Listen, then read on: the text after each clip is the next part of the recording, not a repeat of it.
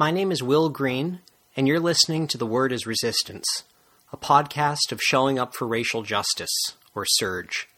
Specifically, this is a project of Surge Faith and Surge Action. This is the podcast where the weekly scripture readings are brought into dialogue with the racist reality we're living in today.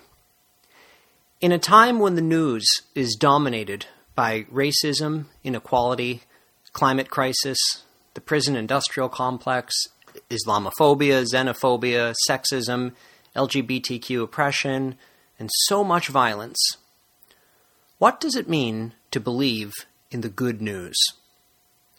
What does the Bible, and the faith of those who read it, have to do with the world we're living in, and the world we want to live in?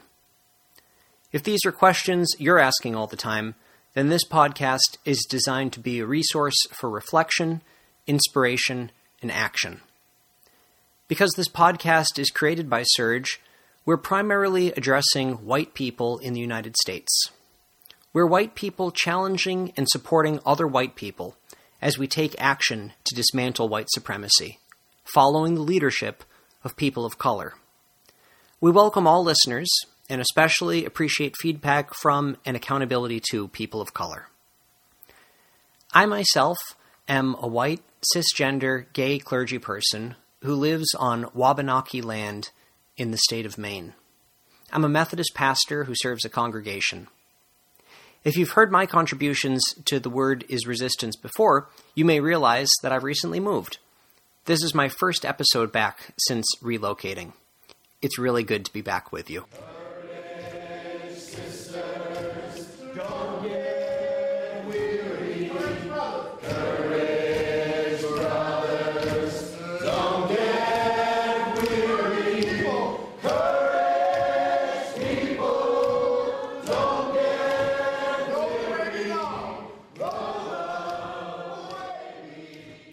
So, I'm a big fan of Mr. Rogers' Neighborhood.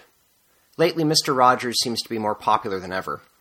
Do you remember those segments on the show where he would take a little field trip around the neighborhood to workplaces or job sites or culturally significant locations to see what goes on there? Do you remember that? He'd describe where we were going, and then he'd look toward the camera and extend his hand and say, "Let's go together and take a look. Come on."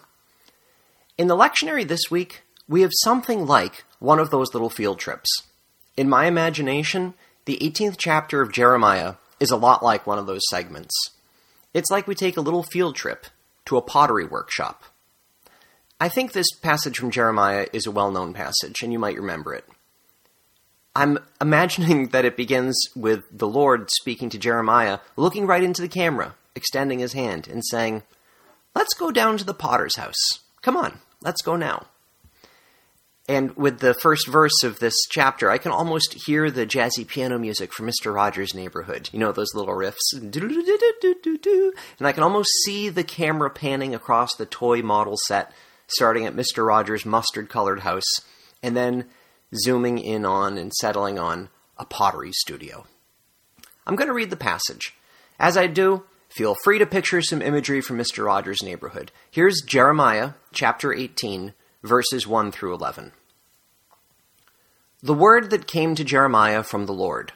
"Come, go down to the potter's house, and there I will let you hear my words." So I went down to the potter's house, and there he was, working at his wheel. The vessel he was making of clay was spoiled in the potter's hand, and he reworked it into another vessel, as seemed good to him. Then the word of the Lord came to me. "Can I not do with you, O house of Israel, just as this potter has done, says the Lord? Just like the clay in the potter's hand, so are you in my hand, O house of Israel. At one moment, I may declare concerning a nation or a kingdom that I will pluck up and break down and destroy it. But if that nation, concerning which I have spoken, turns from its evil, I will change my mind about the disaster that I intended to bring on it. And at another moment, I may declare concerning a nation or a kingdom that I will build and plant it. But if it does evil in my sight, not listening to my voice, then I will change my mind about the good that I had intended to do to it. Now therefore, say to the people of Judah and the inhabitants of Jerusalem, Thus says the Lord, Look, I am a potter, shaping evil against you and devising a plan against you.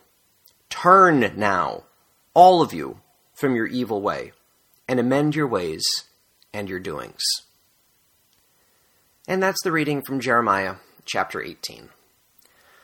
Okay, obviously, this is not the standard message of affirmation that Fred Rogers was known for. But there's a reason I bring up this whole field trip thing. The reason is that Mr. Rogers' field trips would teach us where things are made and how things are made, especially when he'd visit, a factory or a warehouse or a pottery studio, as the case may be. We'd get to better understand the story behind something that's so normal that we've never taken the time to stop and wonder about where it comes from. No matter what the object in question was, whether pretzels or crayons or anything, I always found it fascinating to get the backstory, the inside scoop, on things that we see all the time and have come to be very comfortable with, but have never really taken the time to stop and understand just where they come from. In the industrial world, we're alienated from a lot of the things around us. We don't know where even the most common things come from or how they get made. I don't think this was true for people so much in Jeremiah's world as it is for you and me. So consider this.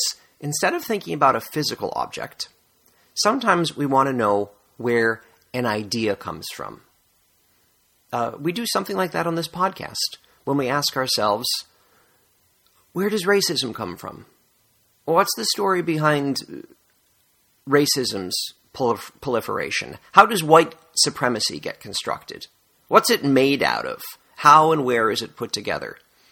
These are important questions. Sometimes it's good to ask ourselves, wait a minute, where does racism come from? What enforces it? What upholds it? Who's invested in allowing it to operate? It's worth it to be troubled by such questions. It's good that some people are apparently waking up to injustice and inequity. It's good that white people are getting disturbed and uncomfortable with so many of the institutions and oppressive systems around us. As a Christian, I would say that it's good that we feel extremely uncomfortable with the tension between the daily news and the good news. I'm talking about the daily news of oppression, injustice, and evil, and the good news of liberation, collective well-being, and transformative hope.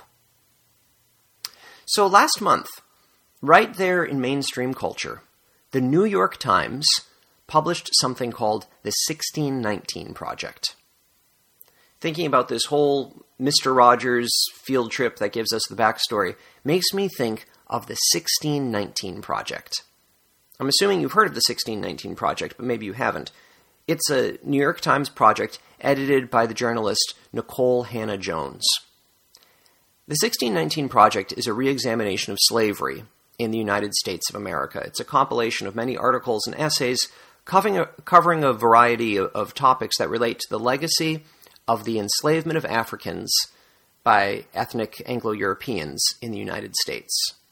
That's what the 1619 Project is all about.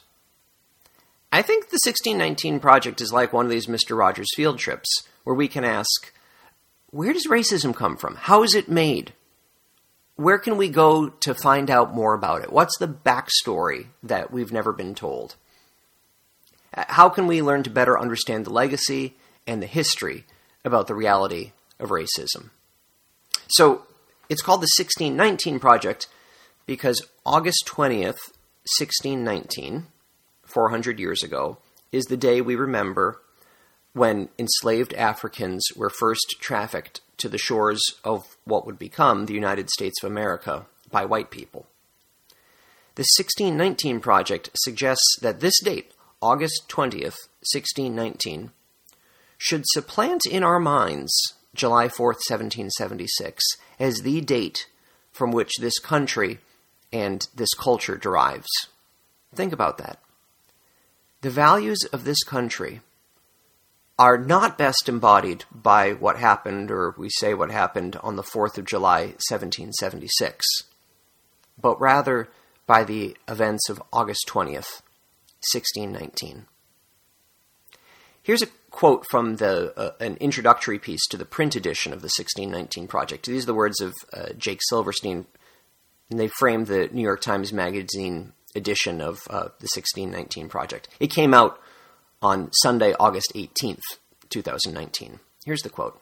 Quote, "Out of slavery and the anti-black racism it required grew nearly everything that has truly made American exceptional.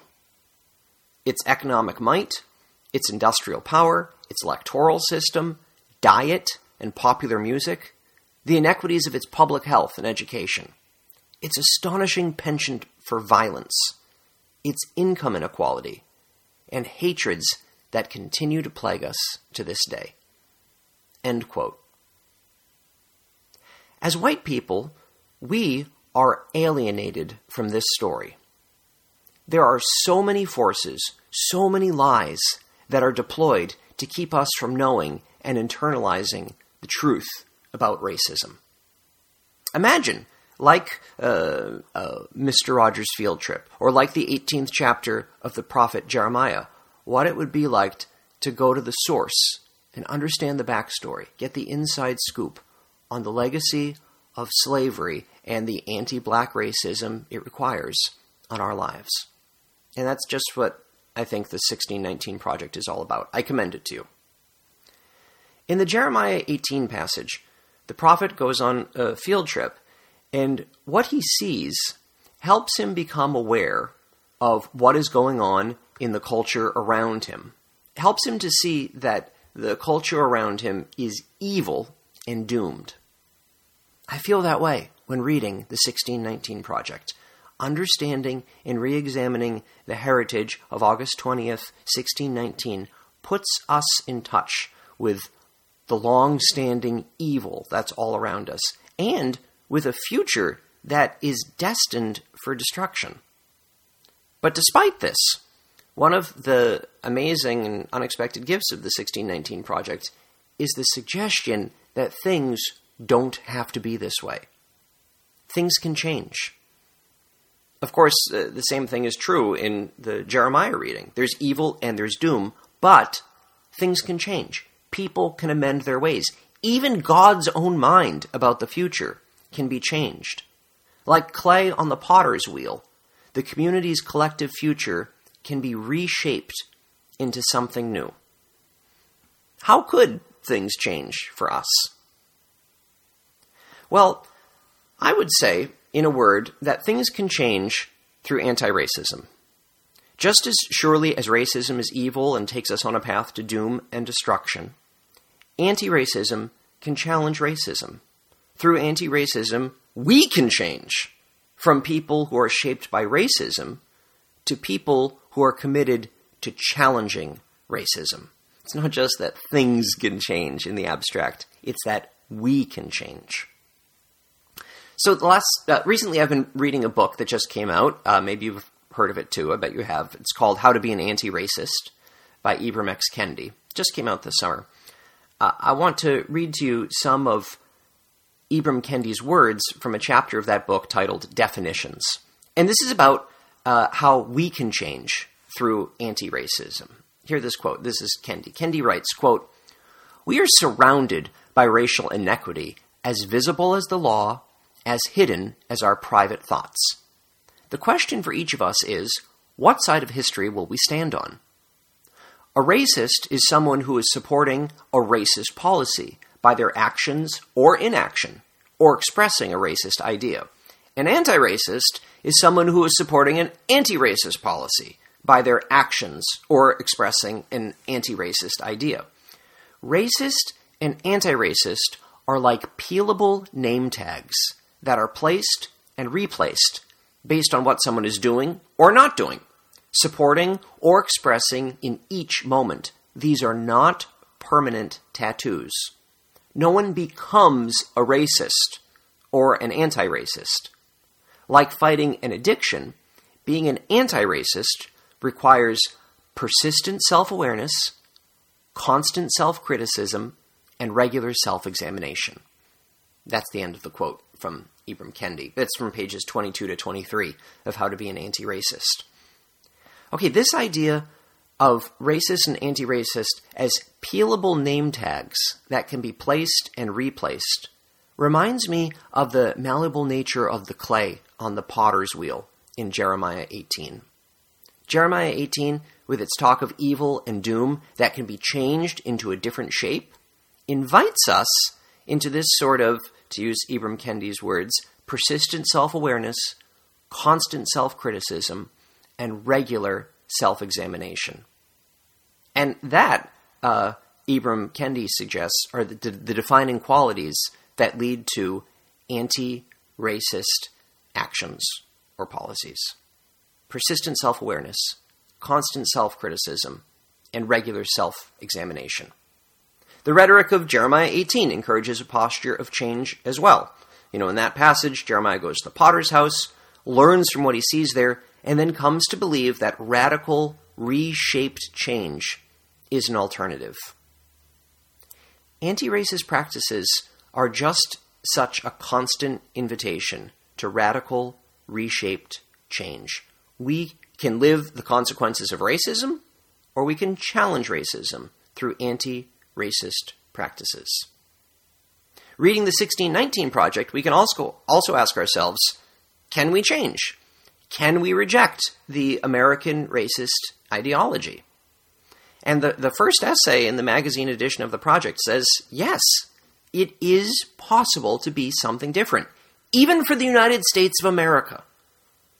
The first essay in the collection is by Nicole Hannah-Jones, and the title of her essay is also the thesis statement of the essay. It answers the question, how we can change. This is it. This is the title of the first essay. Quote, our democracy's founding ideals were false when they were written. Black Americans have fought to make them true. And that's how she thinks the American racist ideology can be rejected and overcome, namely by following the lead of black people, of black Americans specifically. To summarize, in this essay, she writes about how in the period of Reconstruction right after the Civil War, formerly enslaved people did not decide to leave the country or to seek vengeance on their enslavers. Instead, they organized and they claimed the levers of power in society through democracy. She writes, this is Nicole Hannah-Jones, quote, the South, this is during the period of Reconstruction, she writes, quote, the South, for the first time in the history of this country, began to resemble a democracy, with black Americans elected to local, state, and federal offices, led by black activists, and a Republican Party pushed left by the blatant recalcitrance of white Southerners. The years directly after slavery saw the greatest expansion of human and civil rights this nation would ever see. That's the end of the quote. She says that the 13th, 14th, and 15th Amendments are all a testament to this. Tragically, these gains were then violently reversed after they started to go into effect for a solid century. In her analysis, the threat to America's founding ideology was not slavery, but democracy as practiced during Reconstruction. She writes, quote, if the formerly enslaved and their descendants became educated, if we, she's writing as a black person, if we thrived in the jobs white people did, if we excelled in the sciences and arts, then the entire justification for how this nation allowed slavery would collapse. End quote. In other words, the aberration in American history was not slavery. The aberration was democracy, as it was actually attempted for a very brief window in time by blacks following the Civil War during Reconstruction. She suggests that continuing this project of democracy and continuing to follow the leadership of black people toward freedom can allow democratic values to become a reality in the present and into the future.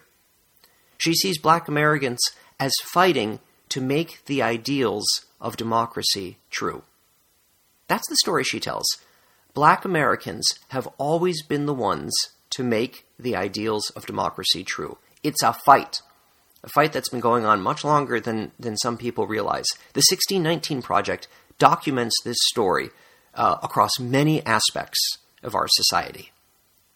I see this as an anti-racist project.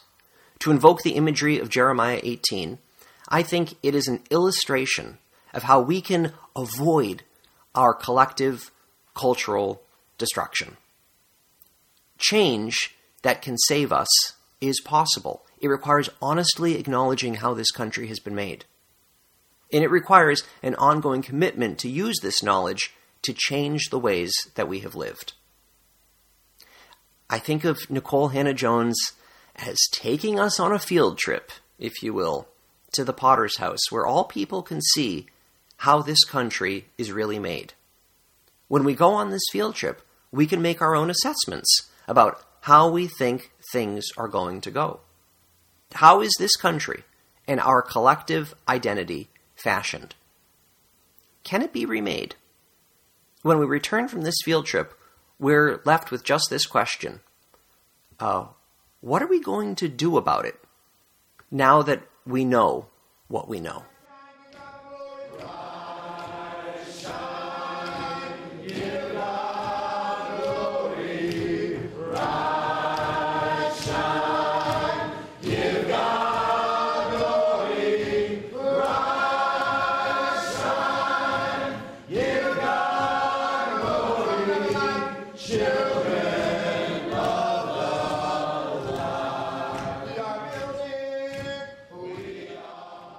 I want to take one more twist in this episode and introduce one more topic.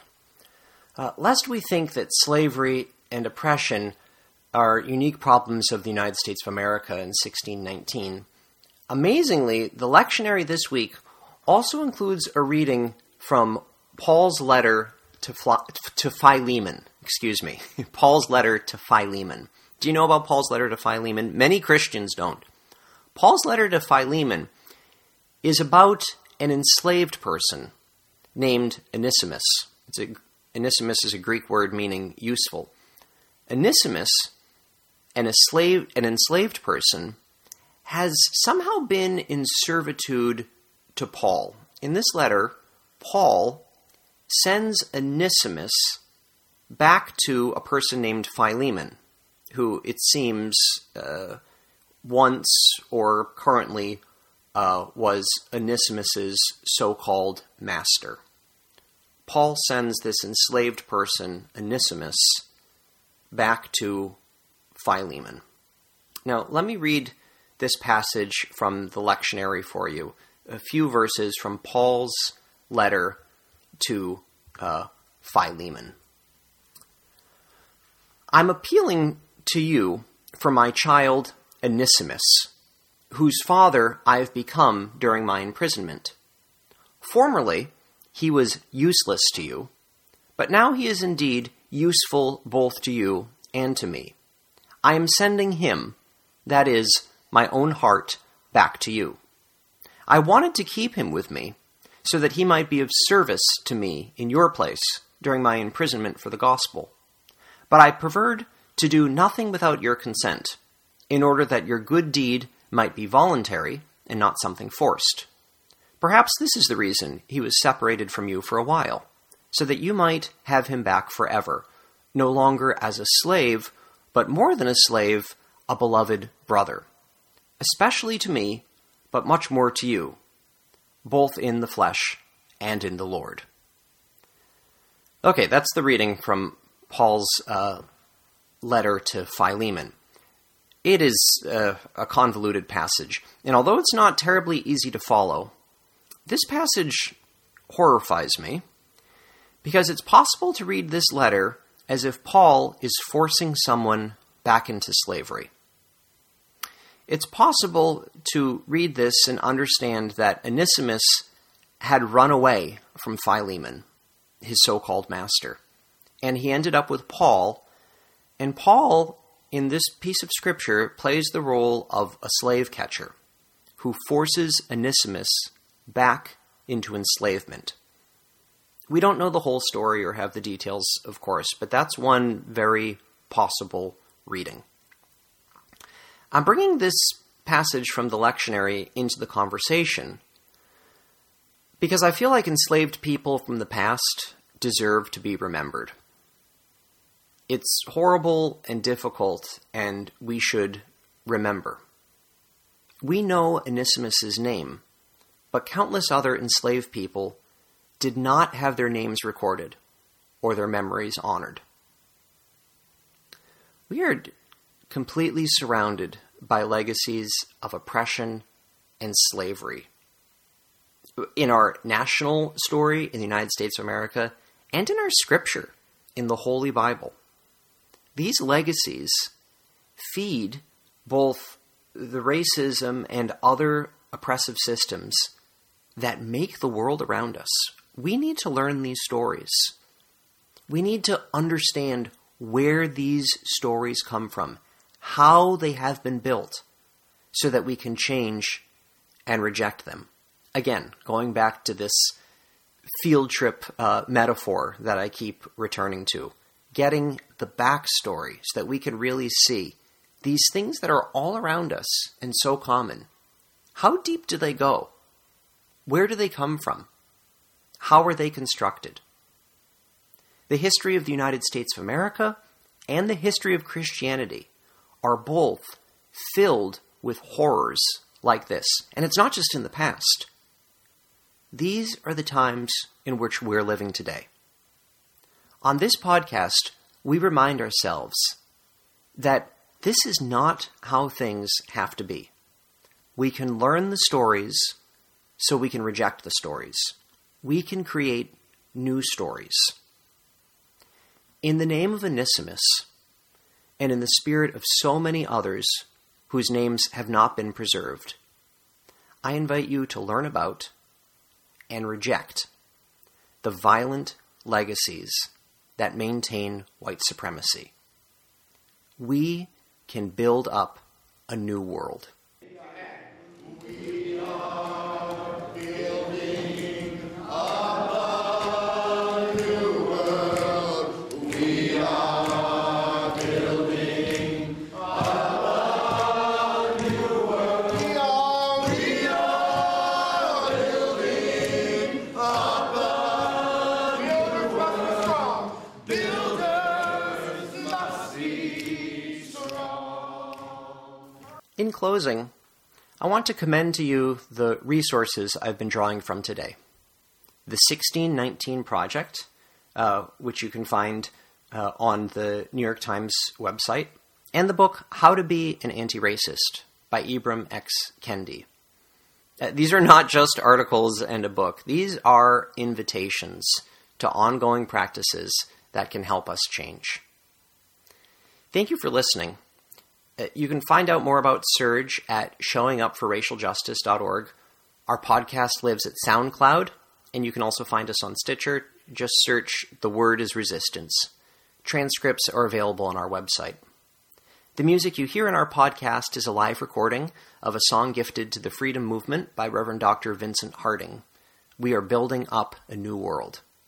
The group singing is called No Enemies, a multiracial group of activists and musicians in Denver, Colorado, who come together for choir practice to bring music back into direct action and other movement spaces. This particular choir practice is from December 2014 and is being led by Minister Darrell J. Walker. We're particularly grateful and thankful to the Freeney Harding family for letting us use this song for our podcast. Our sound engineer is Maxwell Pearl. Thank you, Max, for making this podcast possible. Peace and power to you all in our work together. I'm grateful to be in this movement with you.